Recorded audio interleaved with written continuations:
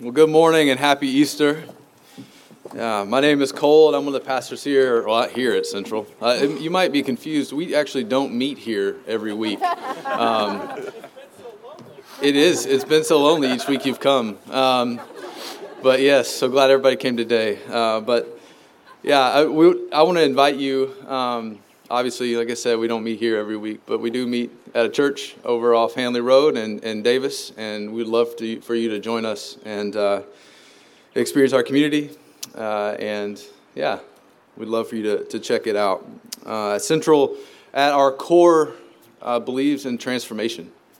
We believe in the renewing power of the Holy Spirit, and it's really interesting. Today, we get a really good glimpse of that, right?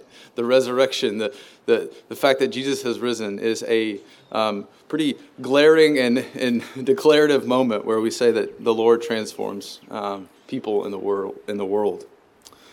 And so before we get any further, would you pray with me? Almighty God, Father, Son, Holy Spirit, we pray that you would be with us this morning. Show us something new, encourage our hearts, give us strength and hope. We ask this in Jesus' name. Amen. I think the best way and the most fitting way to talk about these last few verses in John 20 is to actually go back to John 1. And it says this: the Word was first, the Word present to God, God present to the Word, and the Word was God. He was with God in the beginning, and everything was created through him. Nothing, not one thing, came into being without him. What came into existence was life, and the life was the light to live by. And the light shines in the darkness, and the darkness has not overcome it. See, this true life was the real thing. Every person entering life, he brings into light. See, he was in the world was there through him, and yet the world didn't even notice. He came to his own people, but they didn't want him. But whoever did want him, who believed he was who he said he was, and would do what he said, he made them to be their true selves, their child of God's selves. Children born not of natural descent or human decision, but born of God. And the Word became flesh and blood and moved into the neighborhood.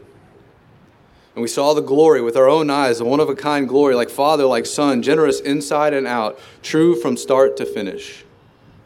And John pointed him out and called, "This is the one I told you was coming after me." But in fact, he was ahead of me.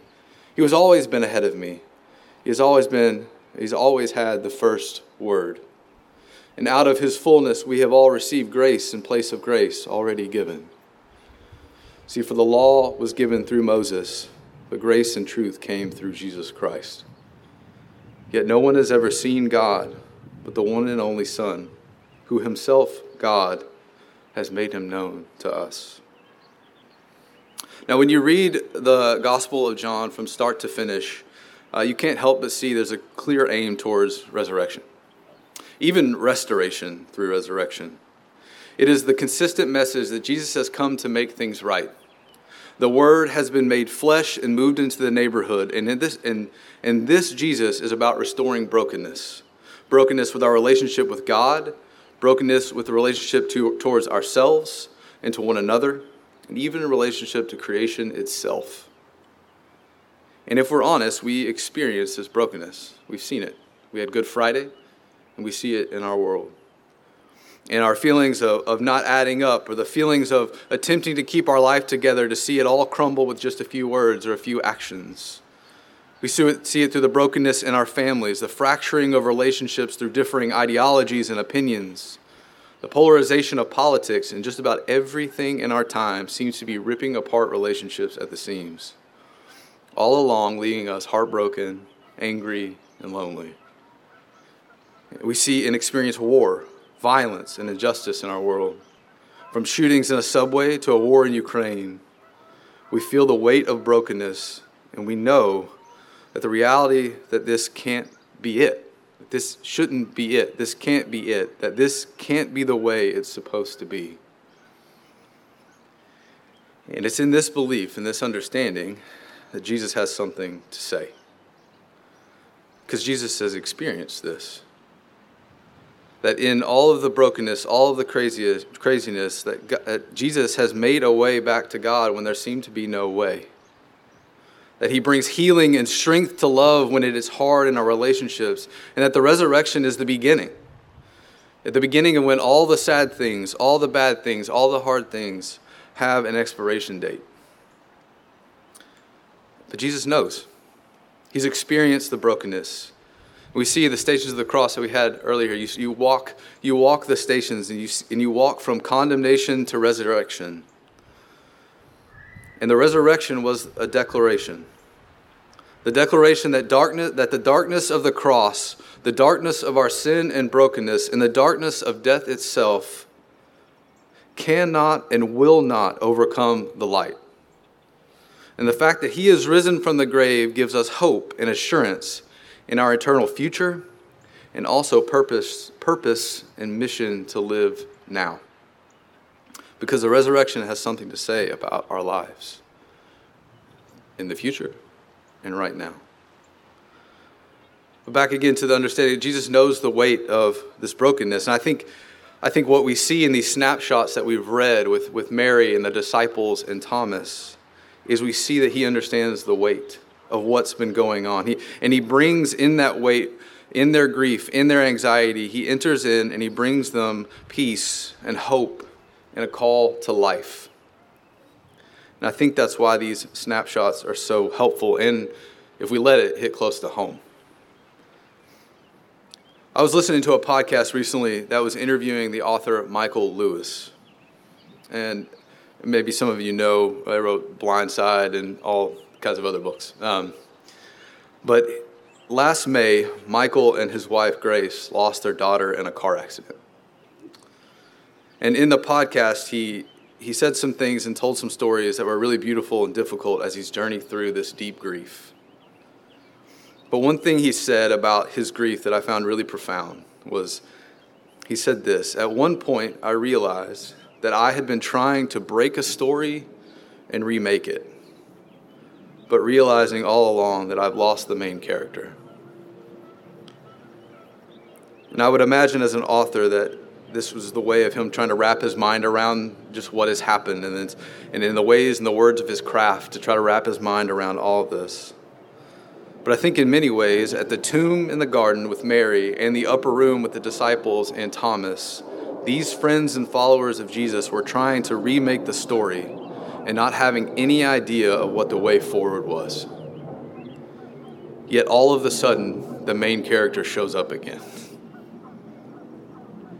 He shows up and he doesn't berate them with not having enough faith. He doesn't berate them and that they didn't know everything they needed to know, but he enters into their emotional state where they needed him most, and he offered them peace and life. He meets Mary in the garden at the tomb in her grief. His words to her, and while he's encountering her, is "Why are you weeping?" And then he says her name. He says Mary. And I don't know if you know, like someone you love, someone you care about, when they say your name, you know it, you feel it. And in that moment, he's bringing her comfort and hope. And then he sends her to tell the others as an act of proclamation. It was an act of trust and love in a time where her testimony in most places, or in all of those places at the time, wouldn't be trusted just because she was a woman. But Jesus comforts her, sees her, and sends her. He meets the disciples in their anxiety, in their fear, in their grief. His first words to them who were huddled up afraid of being arrested and caught, who were anxious about what's next and grieving the loss of their friend and teacher, he says, "Peace be with you." And that's not the first time Jesus has said this to them. I think when they heard it, they probably heard John 14. "Peace I leave with you, my peace I give you. I don't give you peace as the world gives. So do not let your hearts be troubled and do not be afraid." Jesus enters into their struggle, their anxiety, and offers peace, and then breathes life into them. I want to mention that when I talk about the restoration of broken things, I mean things have been broken since Genesis 3, the fall, where sin and brokenness began, where it began to seep into every inch of our world. And I want you to see that here in the resurrection is a reversal. The reversal has been begun. New life, new beginning, new creation. The tomb is in a garden. The image should remind us of the Garden of Eden, where brokenness began. The work of the cross and the resurrection begins something new. And we read earlier the words that in the beginning and that in Genesis we see that the Spirit of God hovered over the earth, creating and being. And John tells us nothing came into being without him, and yet should also remind us that Adam, when created, God breathed life into him. And Jesus, too, breathed life into the disciples that they may go and believe. And he meets Thomas. He meets Thomas in his doubt and his grief. I think Thomas gets a bad rap, be honest with you. Because like 2 chapters later, he and Peter are like, let's go do this. Let's go die. We're going to go die. Let's go die. It's fine. Let's go die. And yet then all of a sudden he gets to this moment and he is the doubter. And I think, as we understand grief and denial and all this stuff, I think he's really in that space. He has no idea. The main character is gone and he has no idea what he's going to do. Yet Jesus enters into his doubt and sadness and calls him out, grants him peace, gives him hope, and he believes. So the end of John 20, belief and life are meant to be this whole narrative, this whole conversation from John 1 to where we are now, belief and life. And in using John's words in John 3, he says that whoever believes in Jesus may have eternal life. For God so loved the world that he gave his only Son, that everyone who believes in him may not perish, but have eternal life. And for God did not send the Son into the world to condemn the world, but in order that the world might be saved through him.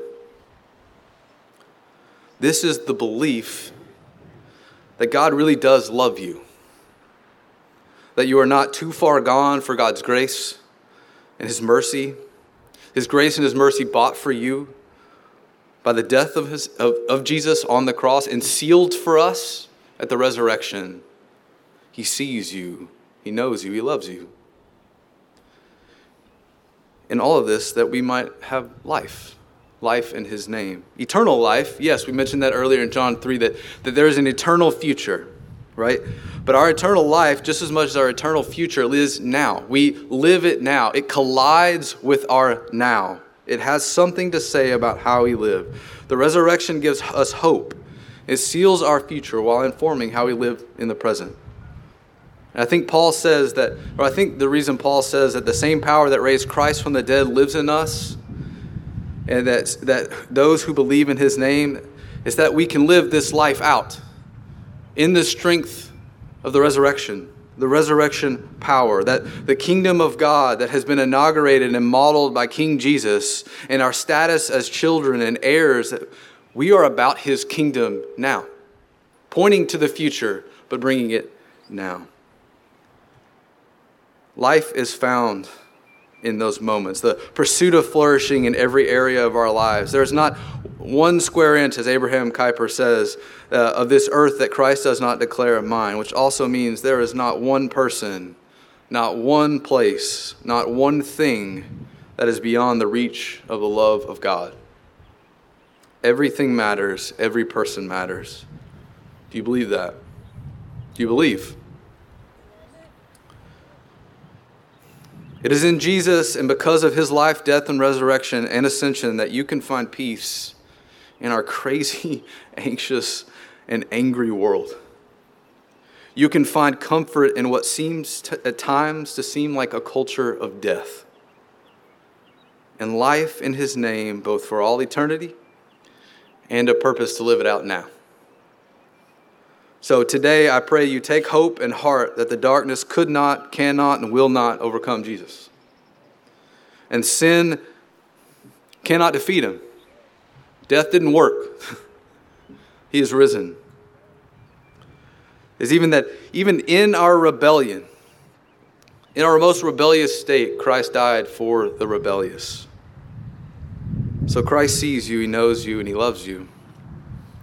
So believe, or even as the author of John even gives this, or continue to believe that Jesus is the Messiah, the Son of God, and that by believing you may have life in his name.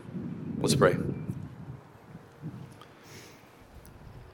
Father, we thank you for this time. We thank you for a celebration that, Jesus, you have in fact risen from the dead, or from the grave, and that there is power in your name. There is power in the resurrection. And Spirit, as you've breathed new life into us, may we live as we ought to, love as we ought to. Lord, change our hearts. Be with us this day, we pray. Amen.